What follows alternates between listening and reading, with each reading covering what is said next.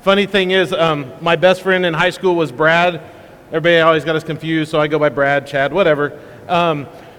So I'm going to try real hard also to stay here and stay in the view of the camera. So if you're watching this from home, I may be over here, but I walk around a lot. So glad to be here this evening to share God's word with you this evening. I love to preach, and one of the things I found, I love doing pulpit supply because I get to do one of the things I love. I get to preach, and I don't have to do all the other church stuff. So this is fun for me. Those of you that don't know, my name is Chad Carty. We've been coming for a while. See maybe a few new faces that I don't maybe know, but my wife Crystal's a pharmacist in Rochelle. So if you've been in the hospital in Rochelle in the last 5 years, she's probably been the one responsible that you get the right medication. We have 4 kids, Adeline, Elena, Tucker, and Reza, and if you've been here, you've seen them running around crazy after church. I apologize for that, but it is what it is. So I'm currently the assistant principal at Freeport Junior High, Freeport Middle School. This is my second year back in public education. I've been out of public education for about 20 years. I left public education when I surrendered to the ministry. When I left, I didn't think I'd ever be back, but you never know what God has planned for you. And so now I'm back in a public junior high, and I love it. And I'll tell you what, it's a huge mission field, and I know God has me there for a reason. So that's a little bit about me, enough about me. I want to start tonight with a little bit of an illustration for us, and I'm going to challenge you to do something maybe a little different. I want us to take just a moment to focus on God. We're going to meditate for just a minute. Now, don't get all weird on me, and I know we hear the word meditate, and we immediately think of, Buddhist monks with their legs crossed and going, No, we're not going to do that. What I want you to do is I'm going to actually set a timer for 1 minute, okay? I'm going to set a timer for 1 minute, and I want you to just focus on Jesus for a minute. Don't talk to him. Don't pray. I know, I just said don't pray, but don't pray. Don't ask him questions. Almost like you're at an art gallery and you're looking at a piece of art. I want you to just spend 1 minute, maybe find an image of God or an attribute or maybe the cross or something like that. But we're going to spend 1 minute, we're going to meditate on Jesus. All right, ready? Here we go.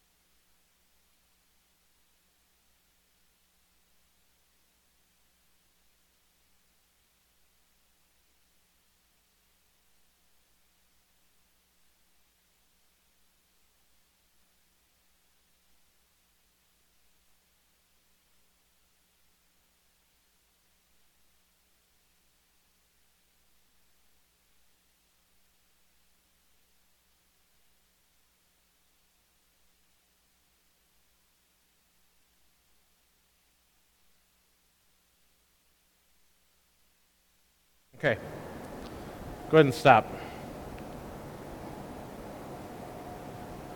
How many of you was that a little bit difficult? Did anybody find their minds wandering off, or I had a fly flying over here on my head? And why is it difficult to take 1 minute to focus on Jesus? It seemed like a lot longer than a minute for me. I don't know about you. I've been trying really hard the last few weeks to do just that. To stop and focus on Jesus, to really just meditate, to think, to ponder, to not always talk to him, not always ask things, not always expect things in return, but just sit in his glory, to meditate on him.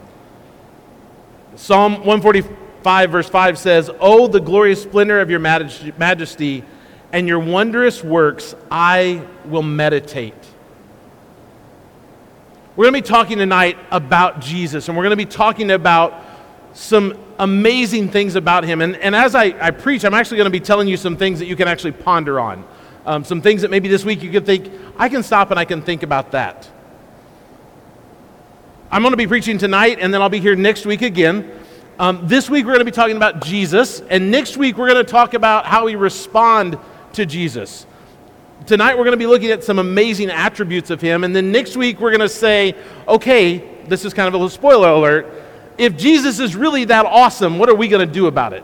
Because if we claim to be Christ followers, we have an obligation and a response to that.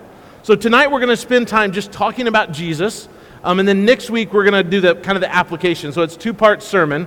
So hopefully you'll come back and get the second part, but if not, I completely understand. So tonight our question is, what makes Jesus so unique? What makes him so unique? And then again, next week how do we respond to that? And tonight we're actually going to be in Isaiah chapter 6. So if you've got your Bibles, a few of you still have Bibles, turn to Isaiah. If you don't know where that's at, really easy to find. Go to the middle of your Bible, find the book of Psalm. Keep going to Proverbs, Ecclesiastes, Song of Solomon, and then Isaiah.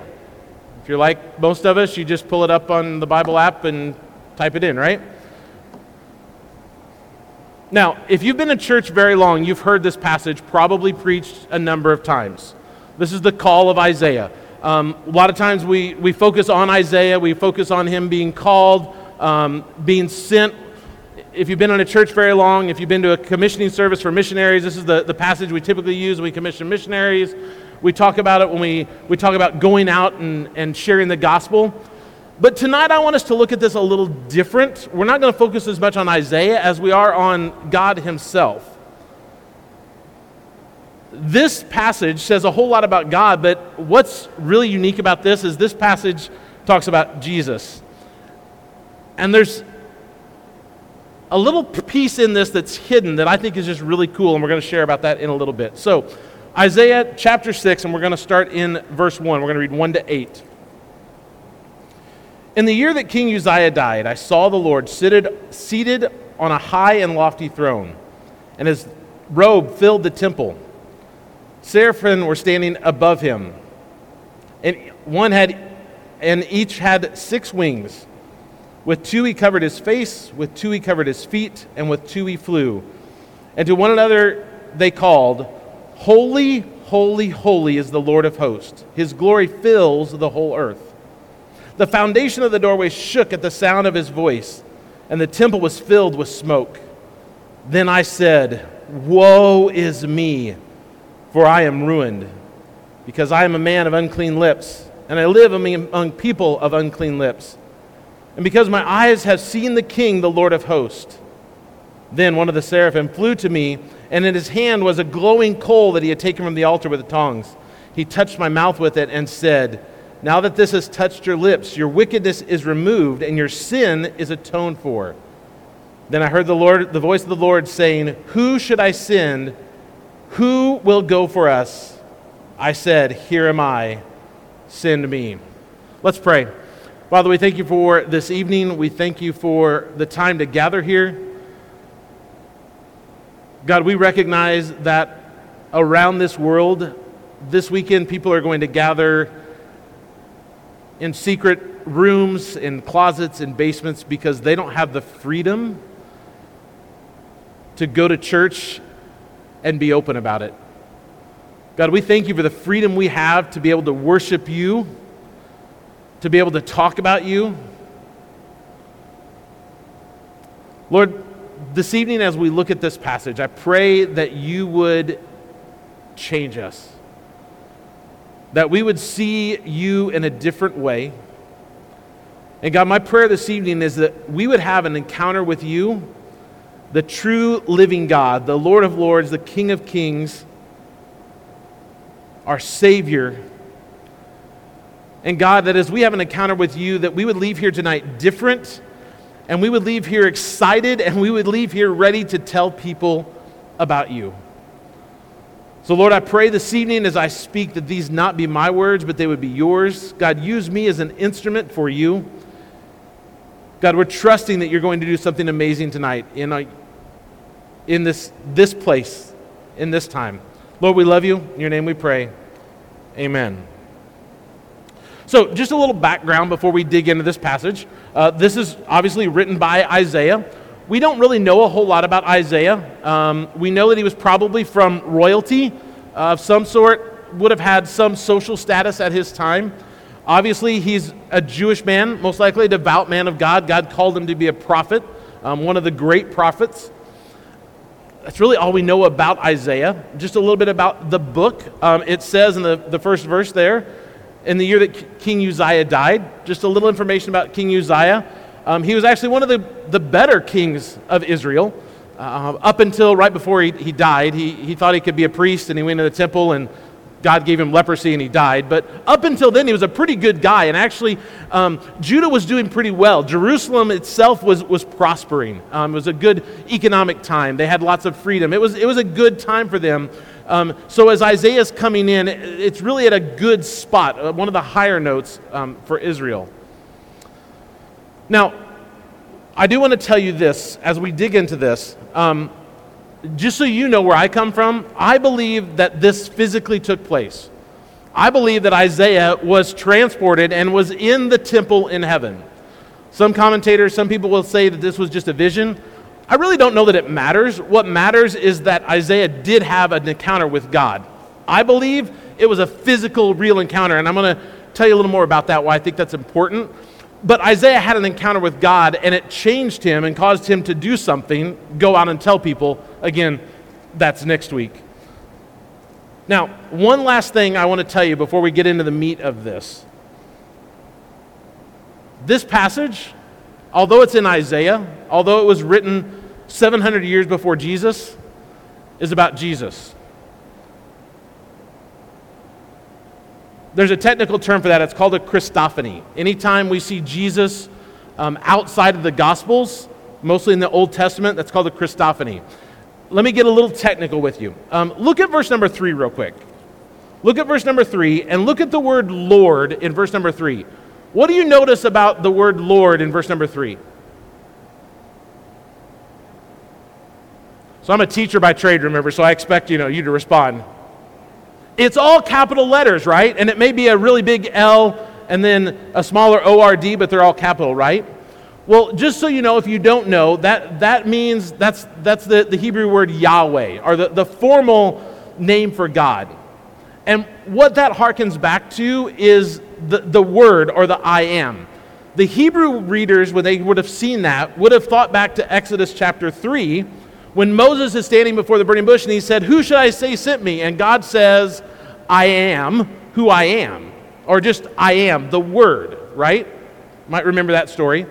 So that's where Yahweh comes from, and that's actually a transliteration, Yod, He, Vav, He, which are Hebrew letters.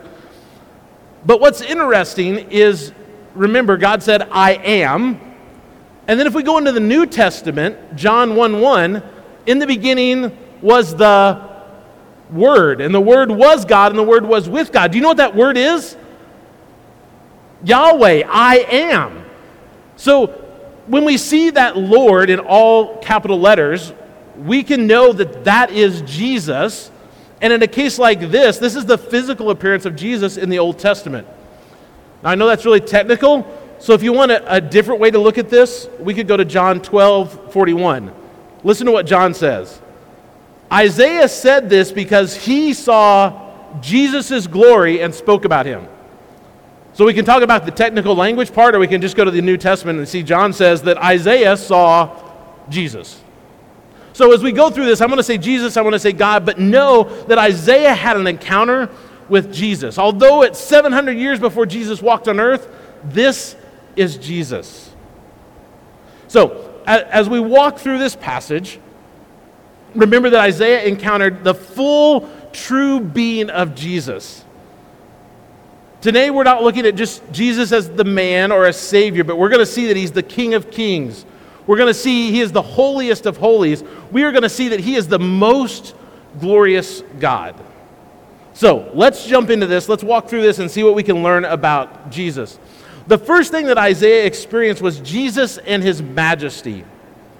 Now, when you hear the word majesty, what do you think of? A king, right? Maybe you've heard your majesty, right?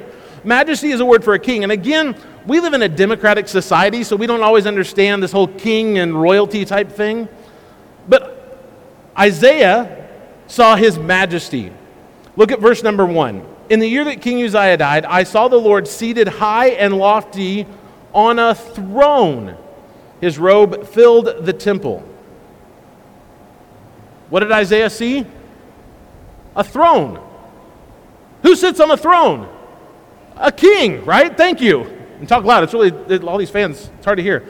A king sits on a throne. His majesty.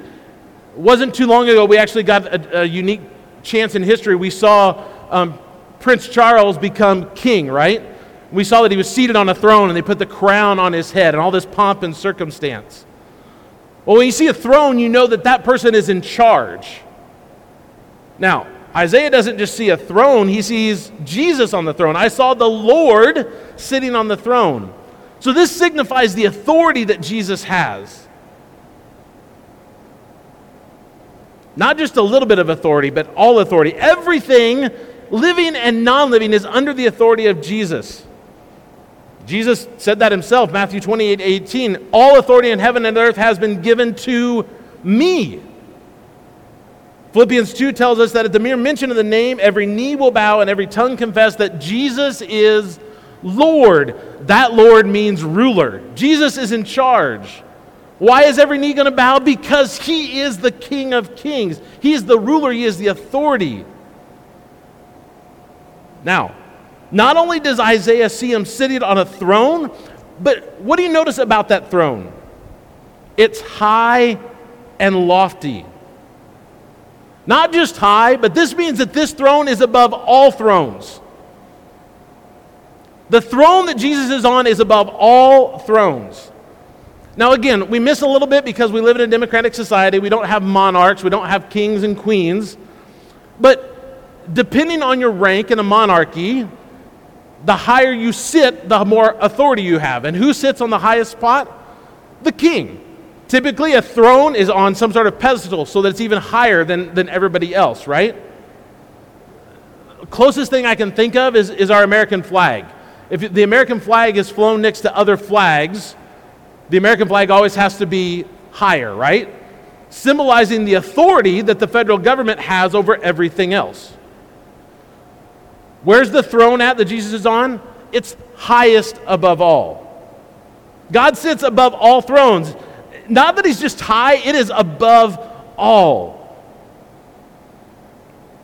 Talks about his majesty. But here's another unique thing about this. I saw the Lord seated high and lofty on his throne. His robe filled the temple. Now, where is this throne at? It's in the temple. Typically, where do we see a throne at?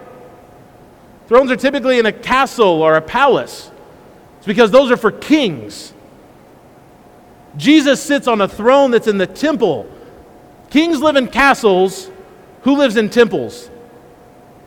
God lives in the temple. So this is a throne that is not only seated above all other thrones, it is seated in the temple, meaning this is the house of God. Literally, above all, seated on a throne in the temple, the house of God. Means that Jesus is not only king, but he is God himself.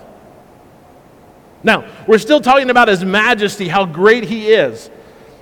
I saw the Lord seated high and lofty, and his robe filled the temple.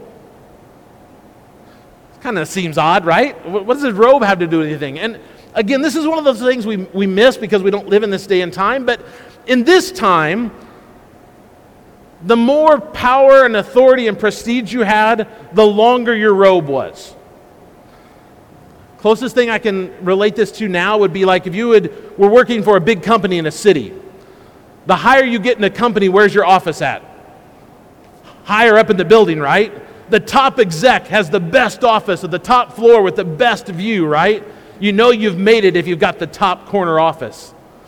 In this day, it was how long your robe was. And it says that Jesus' robe filled the temple.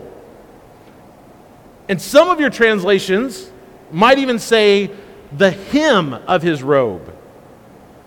Here's the thing. Not only did Jesus' robe, it was just the end of his robe that filled the temple.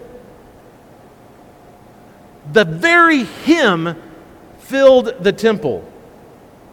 One commentator I read said, Yahweh is so great that the earthly manifestation of his presence is only the outermost fringe of his garment. God's majesty is so great that we can only comprehend a small portion of it. There's something you can ponder and meditate on. God's majesty is so great we can only comprehend a small part. So the first thing Isaiah encounters is Jesus' immeasurable majesty. Second, Isaiah encounters Jesus' unmatched holiness. Look at verse number 2. Seraphim were standing above him. Each one had 6 wings. With 2 he covered his face, with 2 he covered his feet, and with 2 he flew. And to one another they called, "Holy, holy, holy is the Lord of hosts. His glory fills the whole earth." Now Isaiah describes these seraphim. This is the only mention of them in the Bible. We really don't know a whole lot about them, but they're some sort of angel, meaning they're a created being, created for a purpose, created by God for his service. Now, going back to what we know about monarchies, these had to have been the highest rank because they're right there at the throne. Kind of like the Joint Chiefs of Staff here in the United States. The top leaders of the military, next in line under the president. The president is the next person above them, right, with the ultimate authority. So these seraphim obviously are the highest rank because they're right there around the throne.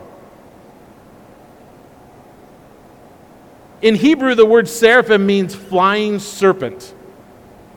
Now, they had to have some type of man-like features because they have feet and they have eyes, but they also had wings. They could communicate. But let me tell you, these are not the cute little cuddly angels that we think of when we think of angels. I'll just side note, what we think of angels is really not biblical at all, okay? The Bible really doesn't talk about people in white and harps and cute little cuddly people, okay? These were probably almost monstrous looking to us, fearful. These are warriors. These are the top warriors. One commentator speculated that Satan himself might have been a seraphim, which actually makes a lot of sense. But what we know is because of where they're at, they had to have some authority. These are high-ranking, monstrous warriors. But look at what they do. It says they covered their face and they covered their feet. God is so holy that these perfect, high-ranking angels covered their face and their feet in humbleness in front of Jesus. Have you ever been in the presence of somebody where you just didn't feel worthy to be there?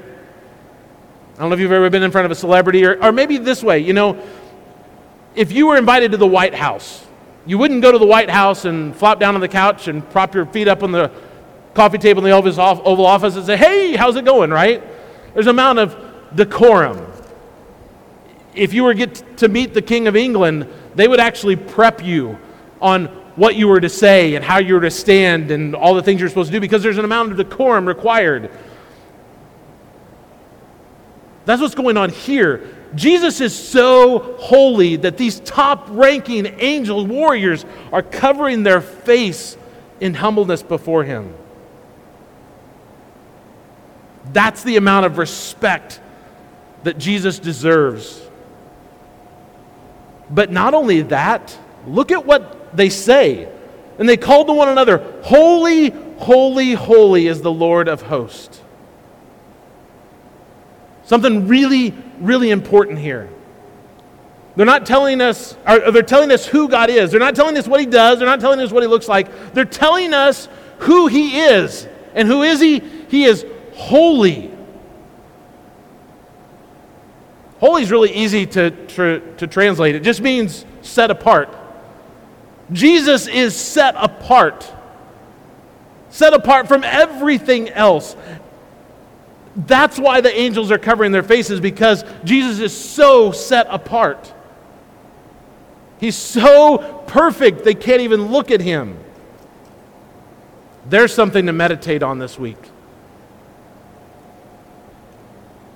Now, not only do they call him holy, they say, holy, holy, holy, 3 times. Now, in Hebrew writing, typically if something was really important, they would repeat it twice, kind of like we would put an exclamation point. Now, if you know anything about formal writing, you don't ever put more than 1 exclamation mark, right? A lot of times when we text, we put exclamation, exclamation, exclamation, but formal writing, you only put 1.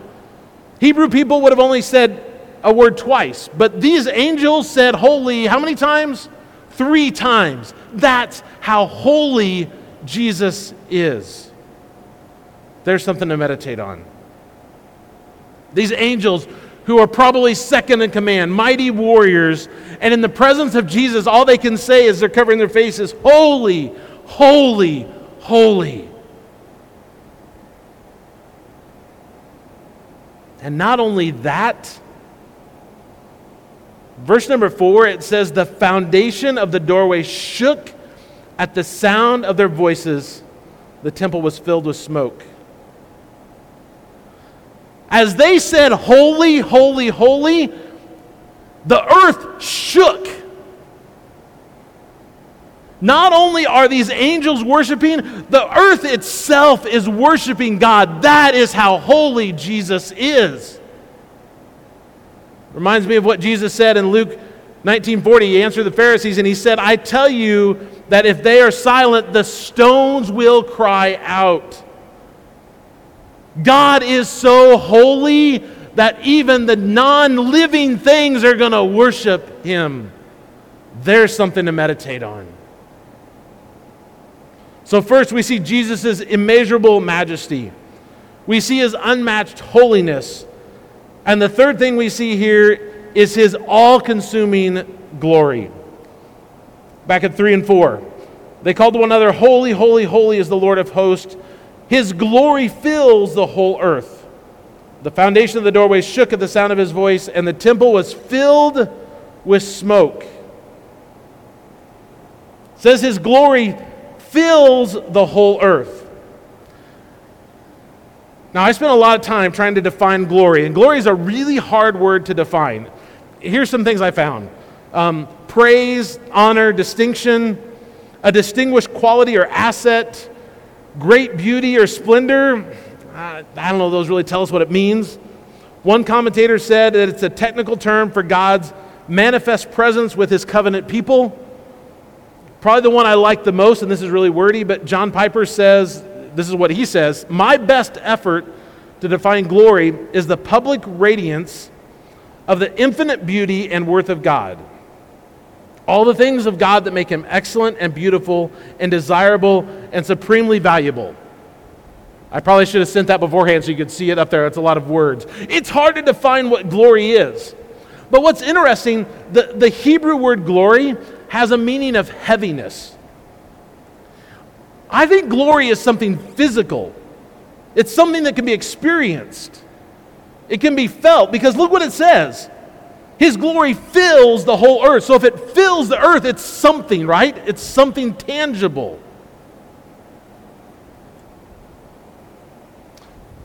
And glory is represented here in verse number 4 by smoke. The temple was filled with smoke. Now, if you know much about the Bible, many times God is represented as smoke or fire. Go back to the Exodus. God manifests himself as a pillar of fire or a pillar of smoke, right? By day and by night. Exodus 40, 34, and 35. Then the cloud covered the tent of meetings, and the glory of the Lord filled the tabernacle. And Moses was not able to enter the tent of meetings because the cloud settled on it, and the glory of the Lord filled the temple. When Moses was on Mount Sinai, it was covered in smoke, the glory of God. In the Bible, smoke represents the glory of God. So I think one way to help us understand is to think about glory like smoke. Think about smoke for a little bit. We know when we're around smoke, right? You can smell it. You can taste it. At times you can almost feel it, right? But think about smoke though. It surrounds you. It gets in you. If you breathe enough smoke, you're going to start coughing, right? And it stays with you. If you've sat by a campfire for very long and you go home, what do you smell? You smell the smoke. Think about glory like that. Glory, God's glory is something that sticks with us. It fills us, it surrounds us, it stays with us. It's the physical attribute of God that fills the earth. That's my best effort. I can't explain really what glory is, but I can tell you this. I can feel the presence of God. I know for a fact that Jesus lives in me. I can't explain it, but I can feel it, and I can tell you about that. The glory of the Lord fills the whole earth. Isaiah felt the glory of God. So we've seen Jesus' immeasurable majesty. We've seen his unmatched holiness. We've seen his all-consuming glory.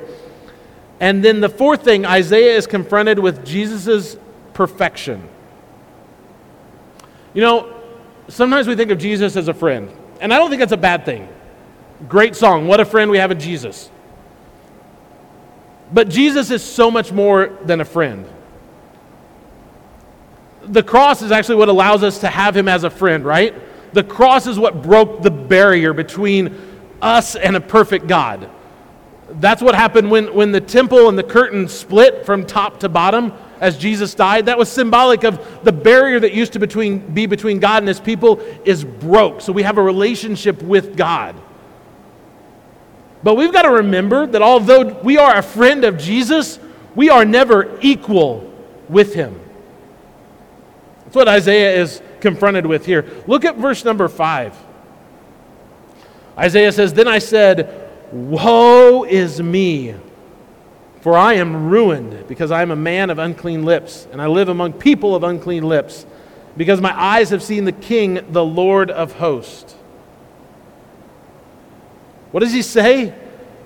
Isaiah sees Jesus himself, and he says, woe is me. Being in the presence of God brought sorrow on Isaiah. Now, wouldn't you think if you're standing in front of Jesus, you'd be excited? Isaiah says, woe is me. It's a legal term that means he should die. I'm ruined. I'm dead. The sight of Jesus made him say, I am dead. Now remember, Isaiah is not some run-of-the-mill criminal or sinner. This is probably a really holy guy. God chose him to be one of the great prophets. And yet he says, woe is me. Isaiah immediately saw how sinful he was. Later on, Isaiah is talking to the people, and he says in Isaiah 59:2, "But your iniquities are separating you from God, and your sins have hidden your face from you, that he does not listen." We got to remember and never forget how sinful we are and how perfect Jesus is. If you want something to meditate on, think about that. How sinful we are, how perfect he is, and we're going to get to this here in just a little bit. But he still loves us in spite of the fact that we are so sinful and he is so perfect. There's something to meditate on. Isaiah says, I'm a man of unclean lips. Now, remember, if we know anything about Jewish culture, this kind of refers back to the purity laws. But think about your lips for a minute. Why lips? Everything that comes in and out of our body, not everything, but comes in and out of our lips, right? We take things in, we send things out. We take words in and we send words out. You know, I think about food. If I'm being honest, I've put way too much weight on this past year. Sitting at a desk will do that to you. But I know that I can control that with my lips, right? If I stop putting this stuff in my mouth, I'll lose some of this, but that's where my problem is. Isaiah said he's a man of unclean lips, meaning that he's taken things in. It's not just his mouth, but he's let things in, the things he's seen, the things he's thought. We're just like him. We're sinful. And our sin separates us from God. Romans 3:10-12 says, none is righteous, no, not one. No one understands. No one seeks for God. All have turned aside. Together they have become worthless. No one does good, not even one. Isaiah sees the separation between him and the Lord. God is so perfect. And Isaiah immediately sees that and he says, "Woe is me." And he sees that he is not an equal with this God that he's confronted with. So we've seen how majestic Jesus is. We've seen how holy he is. We've seen how glorious he is. We've seen how perfect he is. And the last thing Isaiah experiences was Jesus' love for him. Here's what I love about this passage. This passage is the gospel. It doesn't end with Isaiah saying, "Woe is me, I'm ruined." No, that's just the beginning. You see, Isaiah has an encounter with God. Isaiah admits that he is sinful and deserves to die, and then God takes away his sin, and then Isaiah later on goes out and tells other people about it. That is the gospel. He recognized he was in the presence of God. He recognized he was a sinner, and God forgave him of his sins. Look at verses 6 and 7. Then one of the seraphim flew to me, and in his hands was a glowing coal that he had taken from the altar with tongs. He touched my mouth with it and said, "Now that this has touched your lips, your wickedness is removed and your sins are atoned for."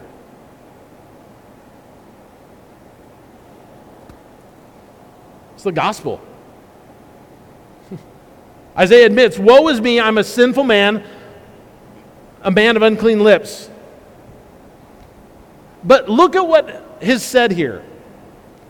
It says, "Your iniquity has been removed," or "your wickedness is removed. Your sin is atoned for."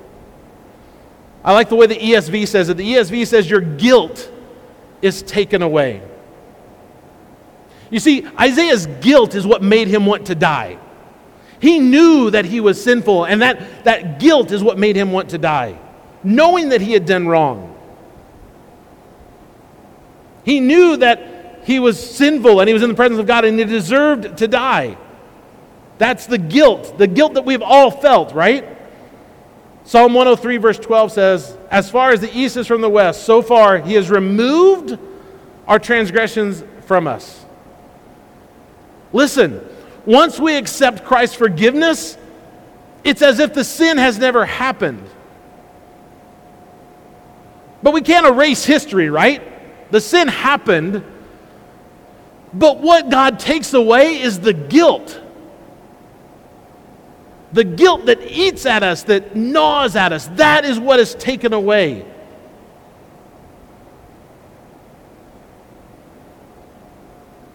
Meditate on that for a little bit. But you know what the most fascinating part, and I think it's something that is really easily missed in this passage.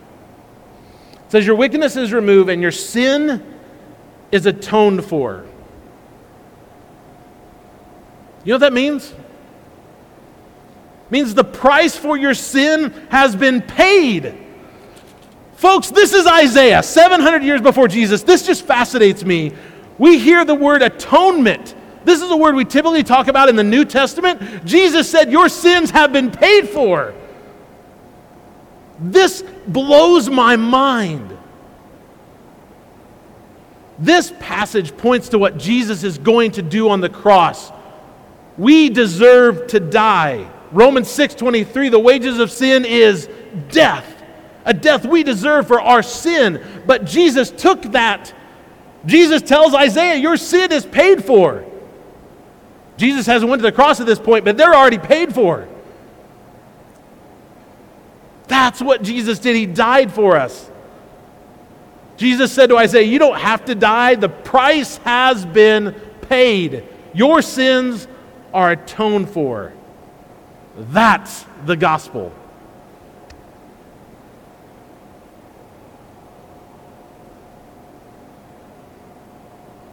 This is what we need to ponder. Jesus is King, King of kings. He's seated above all other kings. He is holy. He is glorious. He is perfect. We are not.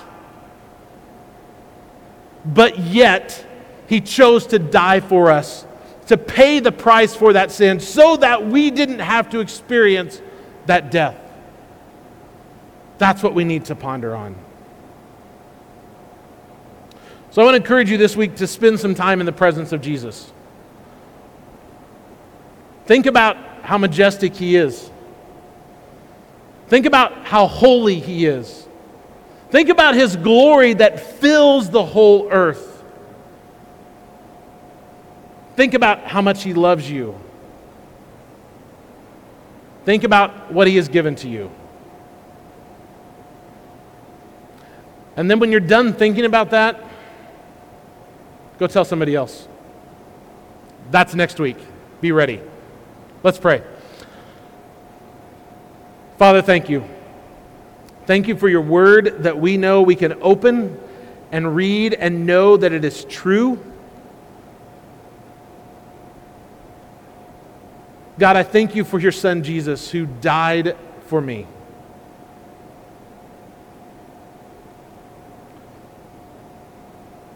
Who, although you are holy and perfect, you chose to love me and love me so much that you would die for me on the cross. God, I don't understand, but I thank you. Lord, I pray that we would remember who you are, what you have done, what you're continuing to do. God, I pray that you would renew in us that feeling of the first time we met you.